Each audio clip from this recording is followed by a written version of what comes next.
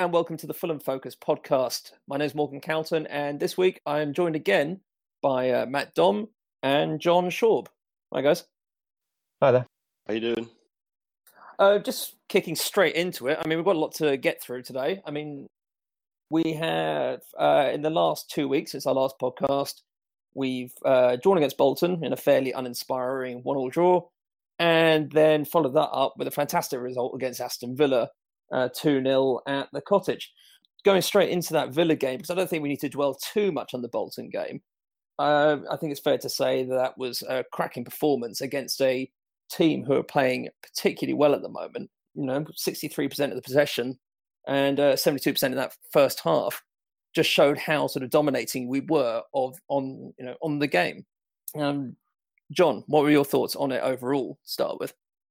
I thought it was an exceptional performance. To be honest, I liked Slavisa's lineup before the game even started. I thought it was really positive. He's not one to kind of go into a shell, but that lineup really excited me.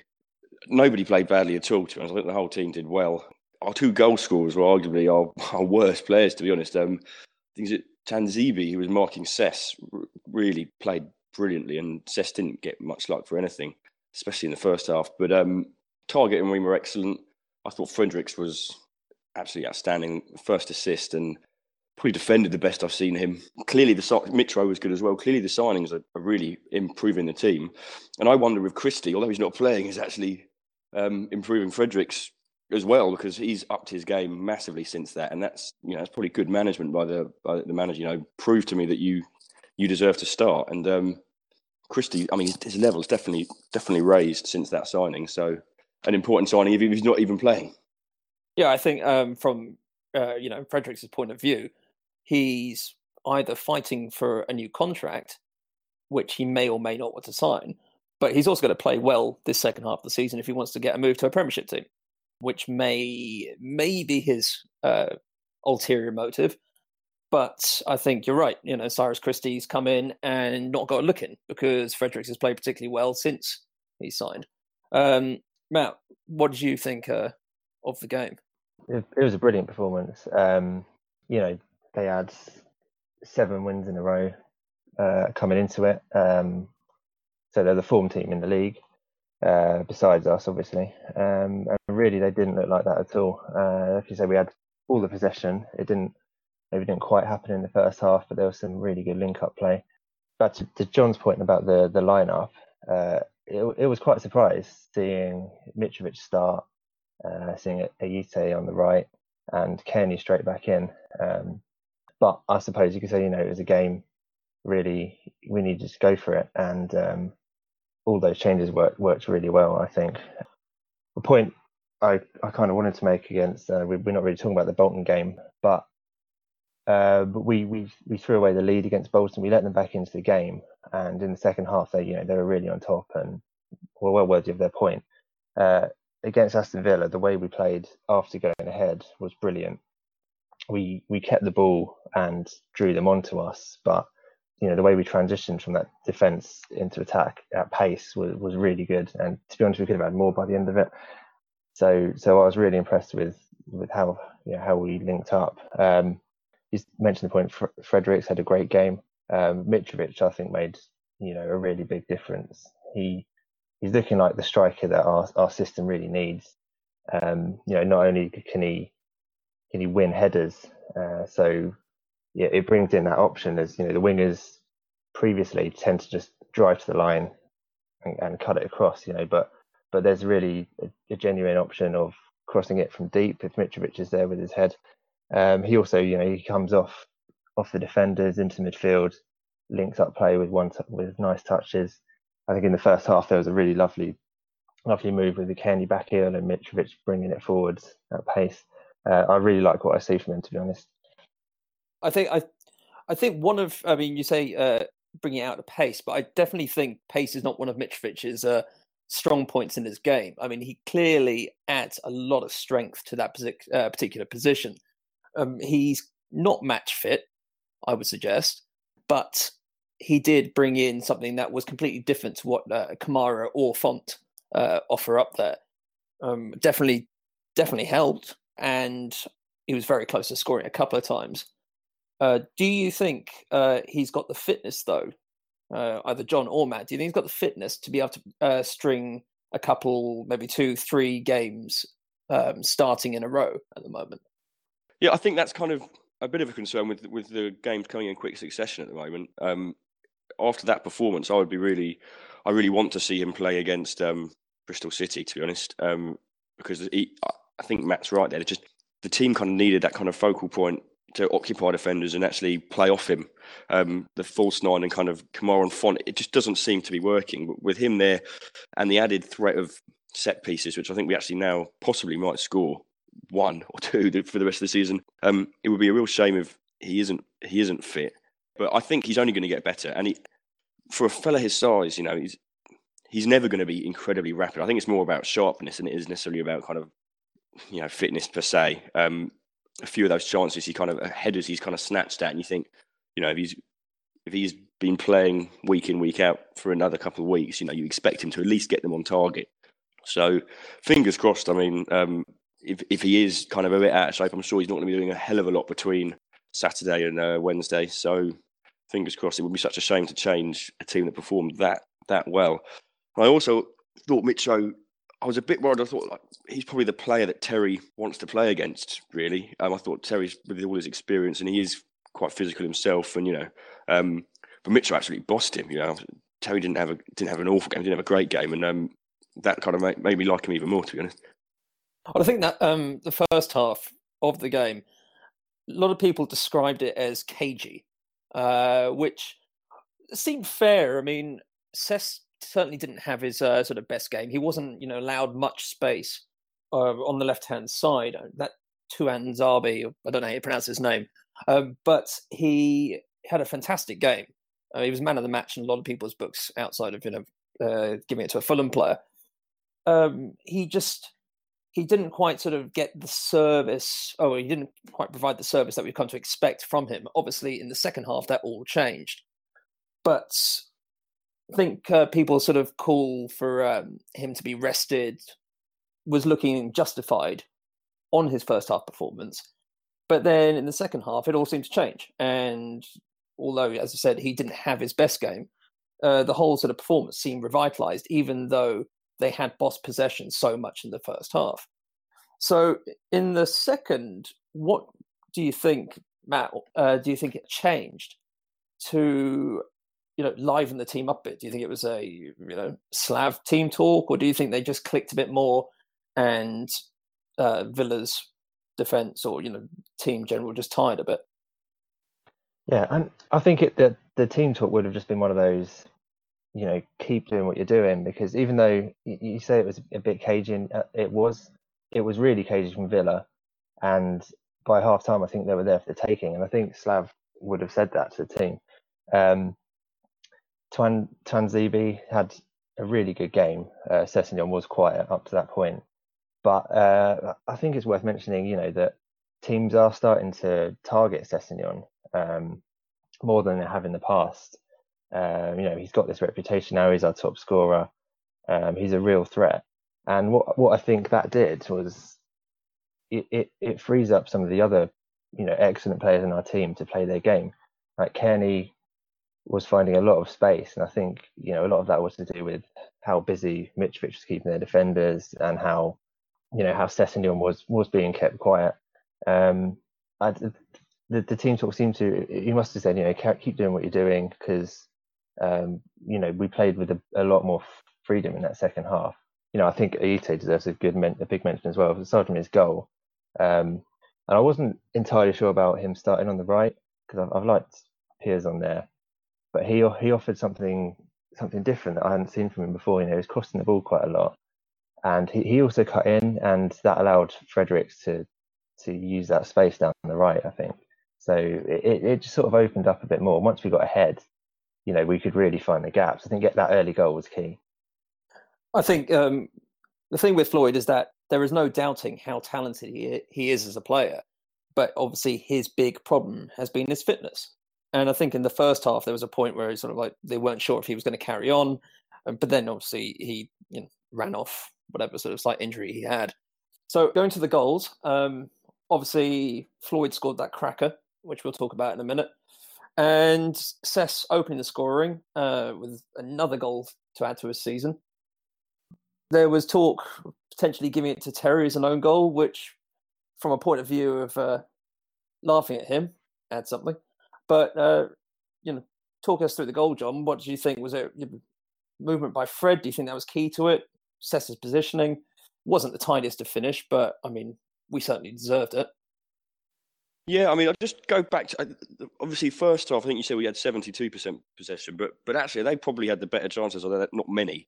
The second half, we did change. We were less possession, but a lot more direct. And I think Cess was given license to actually come off that wing and get away from Tzibi, Tuzan, that name you can't say. Yeah.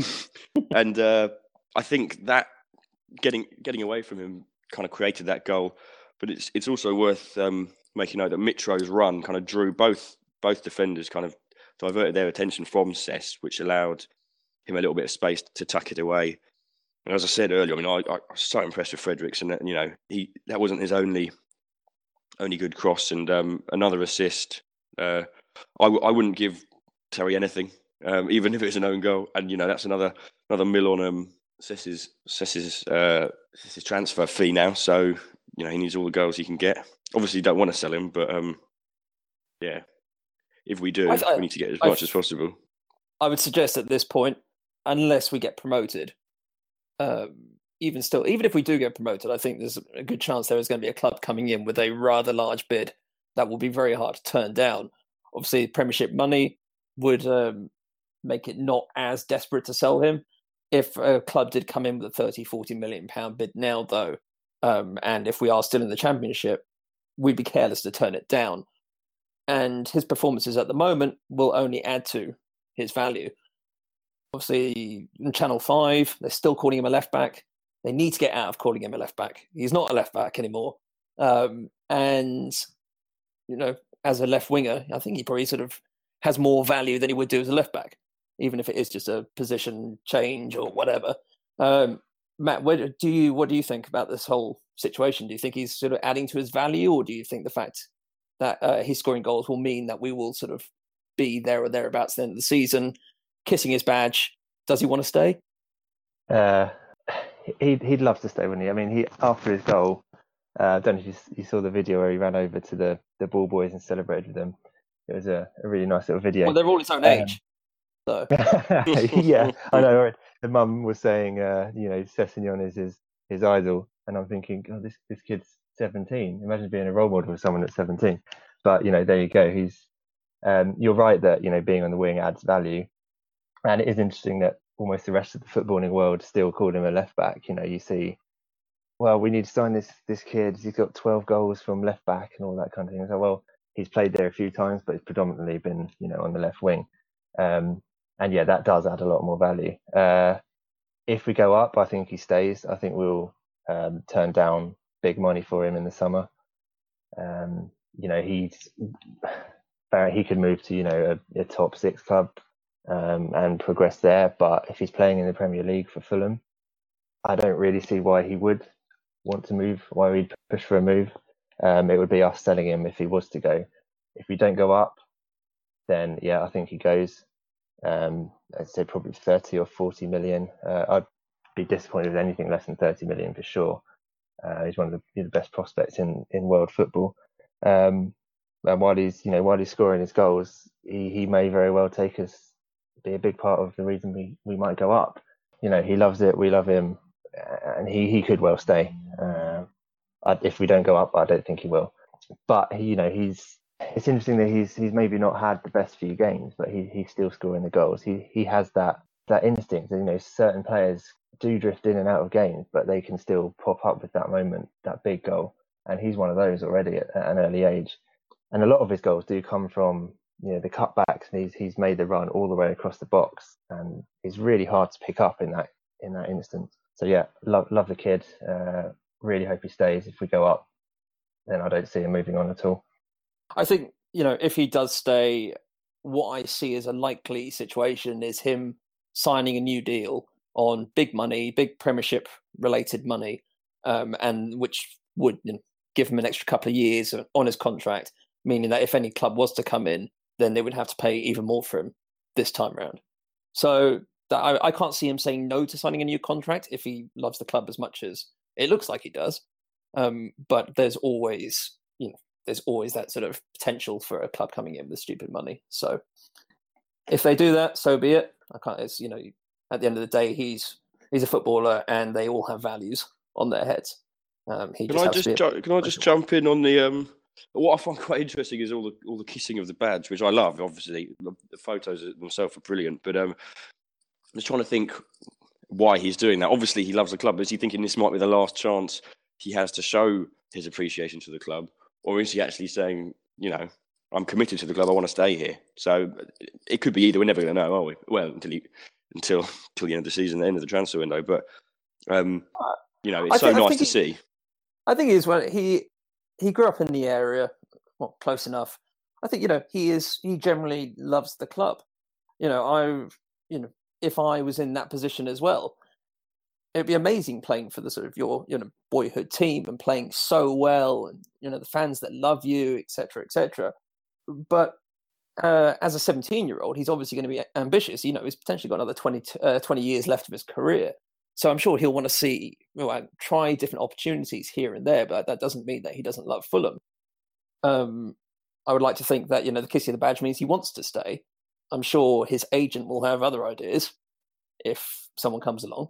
But I think one other point I wanted to... Sorry to talk over. One other point I'd like to make is... I think, although the journalism around him is so lazy, it's unbelievable. I think even recently there was a photo of Cabano in the paper saying, "Oh, this wonder kid."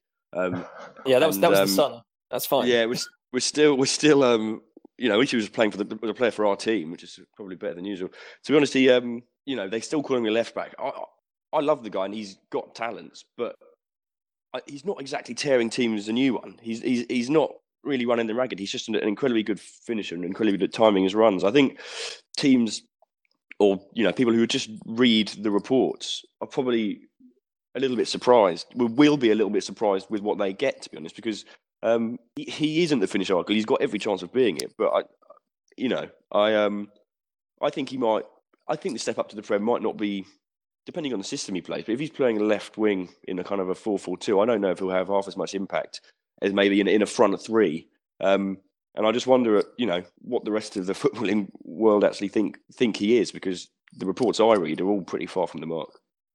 I think with him, they're not quite sure who he is as a player yet, because I imagine some of these journalists who are reporting on him being a left back or whatever, they don't watch us very often because we're in the Championship.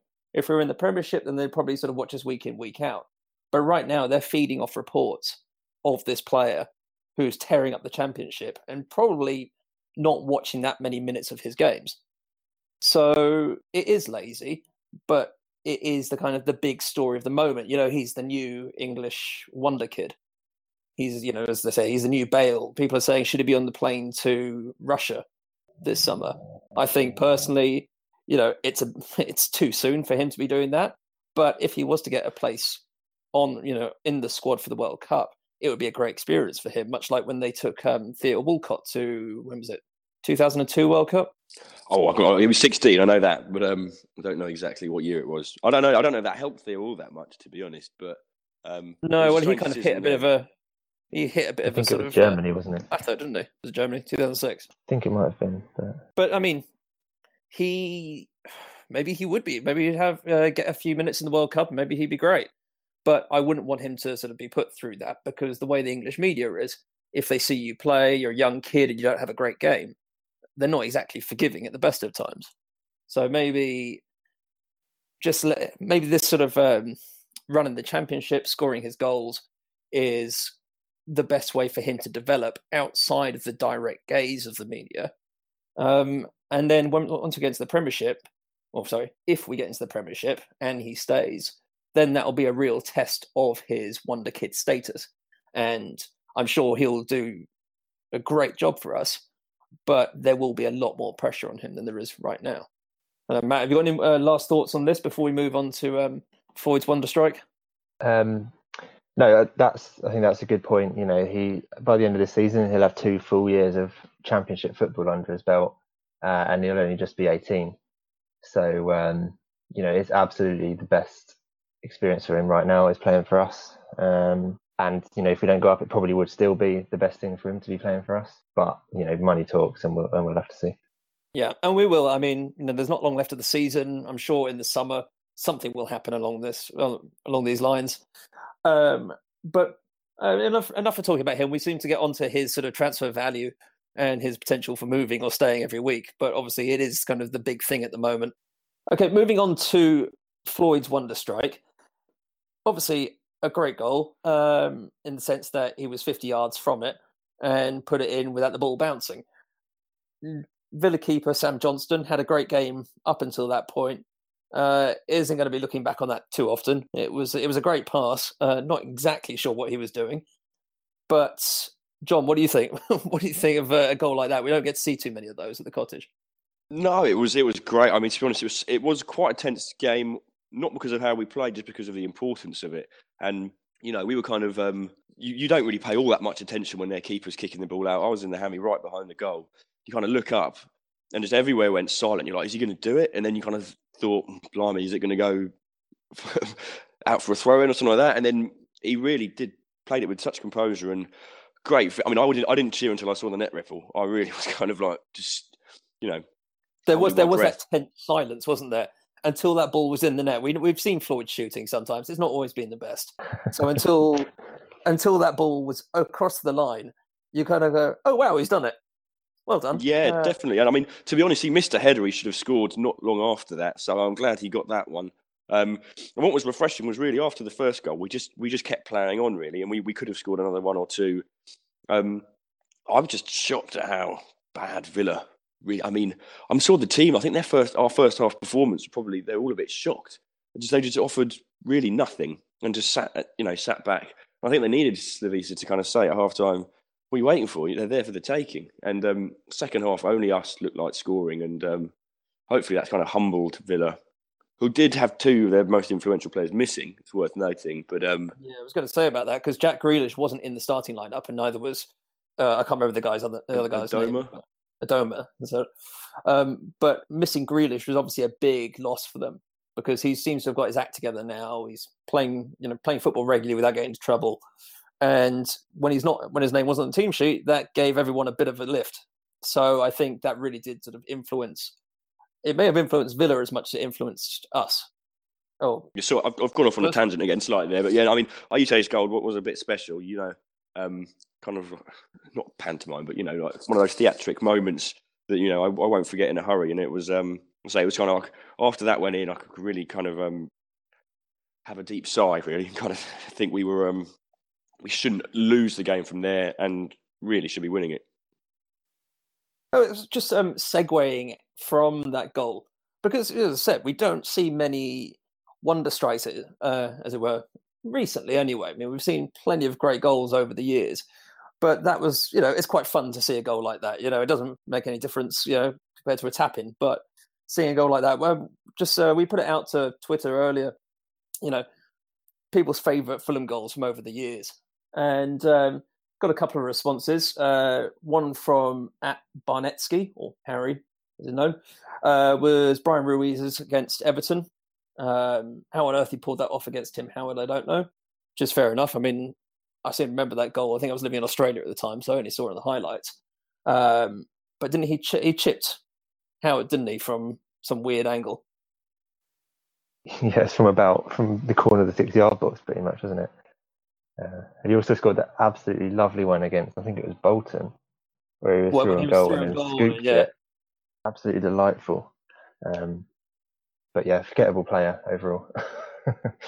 There was another one in from Darjo177, who is one of our regular listeners. And this was one that I remember. I think it was in the second or third season of me coming to watch Fulham. And it was Mickey Conroy from the halfway line against Wycombe Wanderers in the whatever it's called then, the Carling Cup, Wellington Cup. And that was a pretty special moment, but you can't see it anywhere because apparently there's no footage of it anywhere. So it's only in the memory of those who were there. John, have you got a Or favourite it's made goal? up. Or it's made Yeah, up? that's it. It's like the fish you caught. It gets bigger each year. Yeah, he was actually only just outside the penalty box when he scored it. Yeah, I'm tapping. To be honest, I'm only going to go for ones that I was actually at the ground for. I've got a couple. One because we beat the people down the road when Lewis Burmore scored against them, and we beat them for the first time in God knows how long. That was special because of kind of who it was against, and then obviously the Dempsey goal against Juve stood in the hammy watching that float in. I thought it was a cross. I thought, what's he doing? And then the kind of ecstasy when that went in. I can't think many are going to better that. Not just because of the quality, because of the context. Oh yeah, definitely. I mean, unfortunately, I wasn't at the game because I was living in Sydney at the time. But I was watching it on TV down there, and just that particular moment, the energy, you could feel the energy through the TV. 10,000 miles away. It was incredible, and it's one of those moments that I'll always regret missing. But sort of when you see goals like that, that was just extra special, just because, as you said, it was the sort of the moment, the occasion, what it meant. Even if it had been a consolation goal, would it have been as well received? I mean, no, it was the goal that put us in it would have been the semi-final of the Europa League. Matt, well, what's your favourite? I'm going to go back to the Europa League as well. We're going for matches that we were at. So that Dempsey one, I was actually in the Putney end, annoyingly, that night. But even then, you've never heard an atmosphere in the Putney end like it. I'm going to go to the next round against Hamburg, and I'm going for the Davies goal. There was. You can still say, if it was Messi who scored that goal, people might still be talking about it because it was absolutely wonderful. I think Danny Murphy clipped it through, and Simon Davies he flicks it over his head with his heel, and then back over with his right foot, completely took the defender out, and then swept it in. And again, it was the occasion. Half time we were 1-0 down. Then it was the stand up, if you still believe. That really, really got the blood flowing. And Simon Davies, in such a pressure moment, came out with a real moment of class. And so I'm going with that one. Yeah, I was seeing. I mean, Simon Davies was a cracking player. Last I heard, he was playing in some Welsh village league with his brother. I think it's pay as you play. He's got to actually pay for the privilege as well. Okay, fair enough. I think I saw another goal from him, which I hadn't seen for ages. I think it's from about the 93-94 season, I think, when he scored that sort of 30-yard free kick against Sunderland, and it kind of shows how talented a player he was. One of many reasons. I love Simon Davies. He was at the time one of my favourite players. I think sort of from my point of view, I wasn't, obviously, as I said, it wasn't at the Europa League game, sadly, but when back in the early days, sort of when we'd been promoted up to Div 2, we played Liverpool away at Anfield when Keegan was managing, and Paul Pescasolido scored that absolute cracker with his left foot from sort of a bit far out from the corner of the penalty area, and we lost the game 3-1. But it was just that goal, and you looked at it, and people at Anfield was like, "Oh, that's one of the best away goals we've seen at Anfield." And as a sort of starry-eyed 14-year-old. It was an absolute belter. And then I think it was the following weekend, if my memory serves me right. I think we played Chesterfield at home in the league, and he basically did the same goal straight after the Liverpool game. But yeah, no, they were fun times back in those days. Right, moving on to our next game. Obviously, the next how long was it? Next 4 days, we've got two massive games. First off, Bristol City at Ashton Gate. This is it's an interesting one. I mean, Bristol City have been playing pretty poorly of late. They've only got 2 wins in the last 10 league matches. Obviously, they were knocked out of the League Cup by Man City. Almost, some would say, somewhat unfortunately, given their sort of strong performance in it. On Sunday, though, they threw away a 2-goal lead against Leeds, so that's not going to be great for their confidence. And looking at the stats from the recent meetings between whilst we were both in the same league, the away team has won the last 6 games. So it's not great for the home side. John, what do you think what's going to happen with this? I was looking at their form. Yeah, they've not done great, to be honest. They're not 1 in 3. They are quite an attacking team. I don't think we're going to see a performance from them anyway, like we did against Villa. I think they'll kind of come out at us a bit. I think I say it probably every week, but I think first goal is pretty important, to be honest.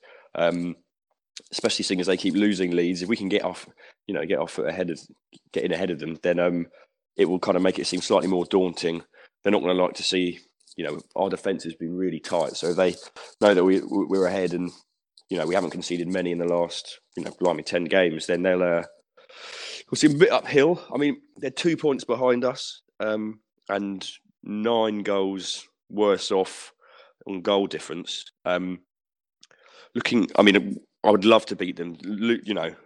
If we don't, then they go ahead of us. And if we lose, a draw wouldn't be the worst result in the world. But I'd really want to beat them. They got Cardiff next week, and we could really do with them beating Cardiff, to be honest. And then Preston, a game. Well, Sheffield Wednesday, then Preston. So I think you need to be quite a talented mathematician to sit down and work out what you want the teams around us to actually do.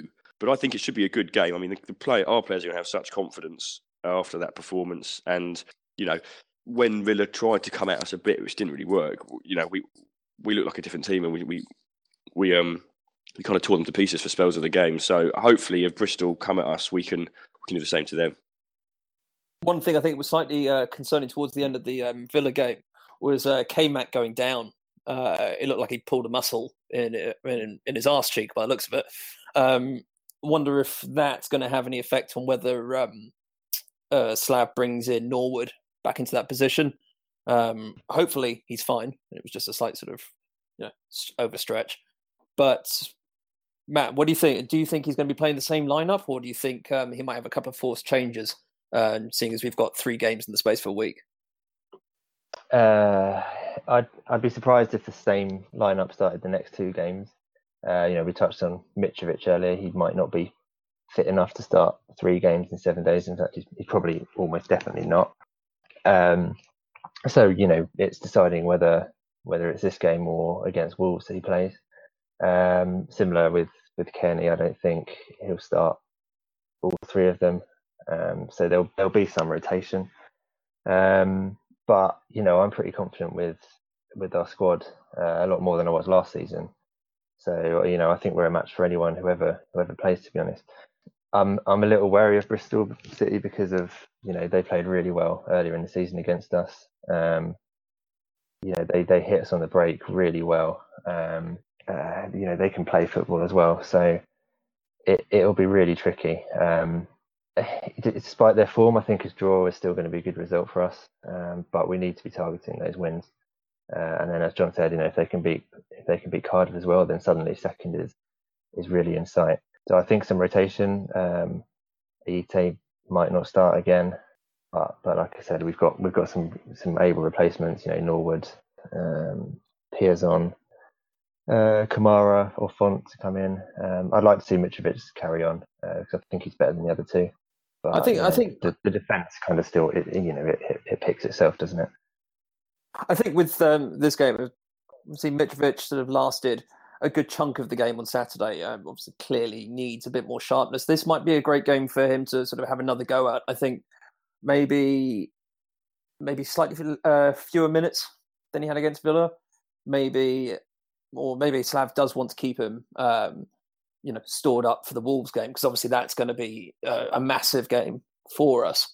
Whilst Bristol City are one of the teams around us, their recent form suggests that they're probably more beatable than Wolves are, although they only drew at the weekend as well. So I think there are 2 very difficult games that we're facing now, but I think they're both winnable based on the fact our form has been so great. Results wise, okay, some of the performances have been a little bit iffy here and there, but we've still managed to ground out 3 points fairly regularly with the Bolton game aside. So I would suggest maybe the changes won't be too too forthcoming tomorrow. I think Kearney will probably get another game. Hopefully K-Mac will start. I think keeping that midfield three, having them back was a real boost at the weekend, because that was the midfield three that got us into the playoffs last year. So hopefully if he keeps those three, maybe see a bit of rotation with Aite and maybe Piazon. Maybe even Ojo might get another go. Who knows? I think he's sort of back to fitness, just sort of restricted somewhat by our five-man or sort of, five lone policy issue. So I don't know, John, do you think we'll see many changes, or do you think he'll go for this game full strength, or the same team as last Saturday, and then maybe make a couple of changes for Wolves, considering sort of how far ahead they are at the moment? I think it's a really good question. It's very difficult to answer, really. I mean, obviously, Wolves are the form team. They're 17 points ahead. They're flying. That will be a very, very tough game. I think we were in a much better position to play them than we were earlier in the season, where they kind of got to and just kind of walked it for the rest of the game. I think Slav's decision is difficult because we're probably more likely to beat Bristol with a weaker squad, but we need to beat them. And then Wolves, even with our full strength squad, we might not have enough. So where he prioritises it, really. I'm glad I haven't got his job, to be honest, because I think that could be a huge kind of decider in our season. I think it's worth noting that Bristol City have an influential midfielder whose name evades me, who's got a 2-game ban. So that's come at a good time for us. Martin Pack. Yeah, I also noticed that Wolves have got Neves, who's started 31 games this season. He's on 9 yellows, so they're playing Norwich on Wednesday. Be nice if he could get another yellow. A fiery European, I think, is what they're known as.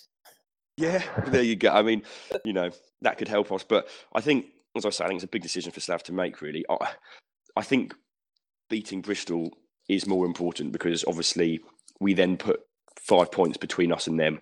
And then if we lose to Wolves, at worst, we're back to where we are now. So, if we can keep our unbeaten run going after those 2 games, that would be pretty special, to be honest. As I say, I'm glad I'm not making the decision. I'm not really going to second guess what they're going to do.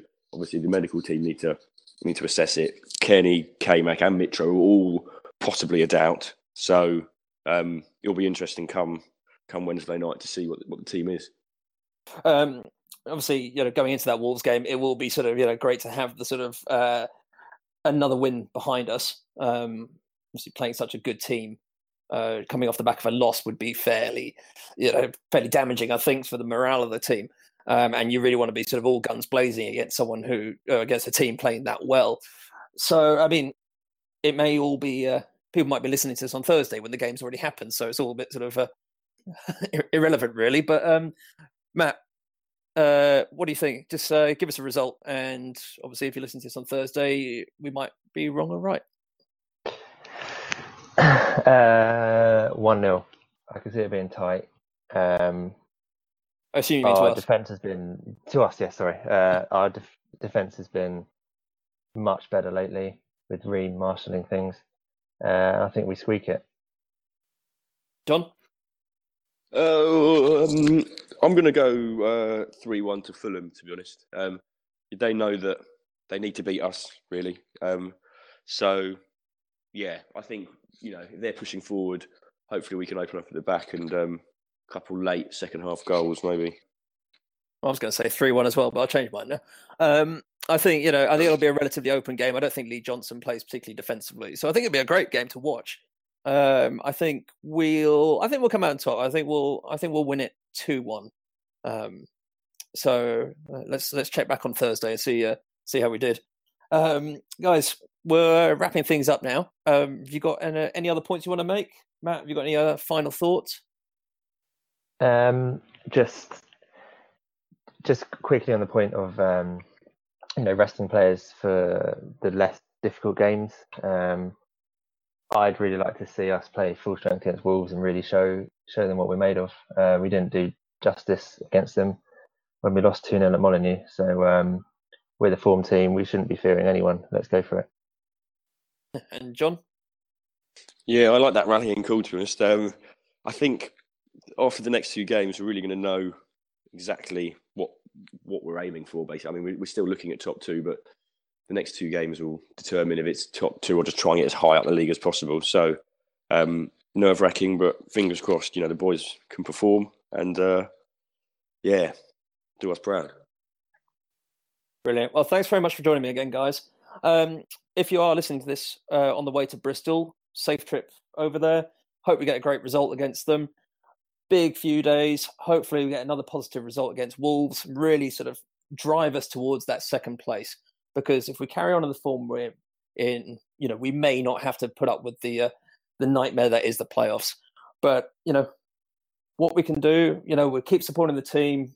We've got a great squad of players. It's very exciting time to be watching us. So, hopefully, fingers crossed, we'll be, in the next time we sort of do the podcast, we'll be a few more points up and knocking on that door of the automatic promotion spaces. Everyone, thank you for listening and all the best.